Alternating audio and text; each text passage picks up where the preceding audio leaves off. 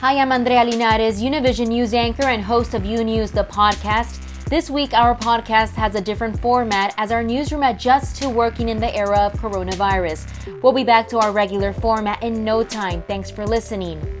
Today is April 7th. Here are today's top stories. The coronavirus death toll in the U.S. has now topped the 10,000 mark. But there is a bit of good news. Nearly 20,000 Americans have recovered from the virus, and there are indications the curves are starting to flatten in hard-hit states like New York and New Jersey. Despite that, a Health and Human Services Inspector General report says hospitals across the nation are suffering from severe and widespread shortages of critical supplies needed to both fight the pandemic and protect healthcare workers. But President Trump dismissed the report entirely, suggesting it was political. This as Michigan's governor says the state, which is facing the third highest number of confirmed coronavirus cases, could run out of medical supplies soon. And the governor of Illinois says his state is short on protective equipment too and wants the Trump administration to do more. Meanwhile, the U.S. naval hospital ship Comfort that has docked in Manhattan has begun accepting COVID-19 patients, and New York's Governor Andrew Cuomo is extending the state's stay-at-home order until April 29th. This is an enemy that we have underestimated from day one, and we have paid the price dearly. The numbers look like they may be turning. Yay, it's over. No, it's not. And other places have made that mistake. Leading infectious disease expert and White House Coronavirus Task Force member Dr. Anthony Fauci suggests that life under coronavirus guidelines like social distancing will be around for a while. If back to normal means acting like there never was a coronavirus problem, I don't think that's going to happen until we do have a situation where you can completely protect the population. President Trump says manufacturer 3M will produce more than 166 million masks for healthcare workers fighting the coronavirus outbreak. Administration officials said Trump invoked the Defense Production Act to compel the company to ramp up manufacturing. Trump made the announcement at the Coronavirus Task Force briefing Monday evening. I can also announce today that we have reached an agreement, very amicable agreement with 3M for the delivery of an additional 55.5 million high-quality face masks each month, so that we're going to be getting, over the next couple of months, 166.5 million masks for our frontline healthcare workers. So the 3M saga ends very happily. We're very proud to be dealing now with 3M. The company can now use the DPA to explain to foreign clients why they have no choice but to divert their supplies to the U.S. White House trade advisor Peter Navarro warned the White House the coronavirus could become a, quote, full-blown pandemic in a memo in late January. That's according to a source familiar with the memo, which warned of a worst-case scenario in which 500,000 Americans could die.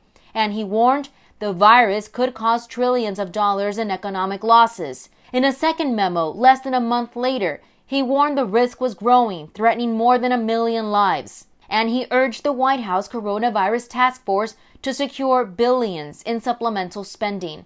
That's according to two sources familiar with that memo.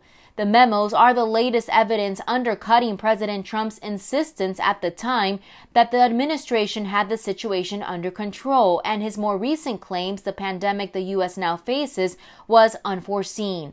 It's unclear if the president saw or read Navarro's memos. The story was first reported in the New York Times. And another shakeup inside the Trump administration. Stephanie Grisham is out as White House press secretary and is returning to the East Wing as First Lady Melania Trump's chief of staff. Grisham never held a press briefing in her roughly 400 days serving as press secretary. Her departure comes as President Trump's new chief of staff, Mark Meadows, makes changes to the West Wing communications team. Meadows is reportedly eyeing several potential replacements for Grisham, including Trump campaign spokeswoman Kayleigh McEnany.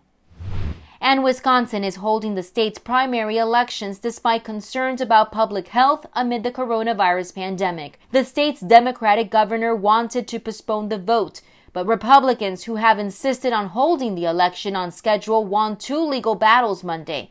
Wisconsin's Supreme Court blocked Governor Tony Evers' bid to delay the primary until June. Then, the U.S. Supreme Court reversed a lower court's ruling that would have given voters 6 extra days to return their ballots by mail. Every other state with an April election has pushed back their contest or shifted to by-mail voting only. The GOP says it just wants the election to unfold as planned, but critics say Republicans hope to gain an advantage from low voter turnout. Elsewhere in the world, British Prime Minister Boris Johnson was admitted to intensive care Monday night after suffering from persistent coronavirus symptoms. Johnson announced that he tested positive for the virus 10 days ago. In Italy, the number of new cases dropped for the 3rd day in a row. All of this is leading to talk of Italy easing its nationwide lockdown. In Spain, the number of deaths in a single day is dropping, a sign that lockdown measures are working. The Spanish parliament will vote on Thursday to extend the stay-at-home order until April 26. And in South America, Colombia has extended its lockdown to fight the spread of COVID-19. President Iván Duque announced Monday that the country's isolation order will be in effect until at least April 26. The mandatory isolation measures took effect on March 25th and was originally scheduled to be in place until April 13th. As of Monday night, Colombia has 1,579 confirmed cases of coronavirus and 46 reported deaths. Thanks for listening to UNews, the podcast. Don't forget to follow UNews on Instagram, Twitter, and Facebook. And if you haven't yet, go to Apple Podcast and subscribe, rate, and review. And join us tomorrow for a new episode. Until then.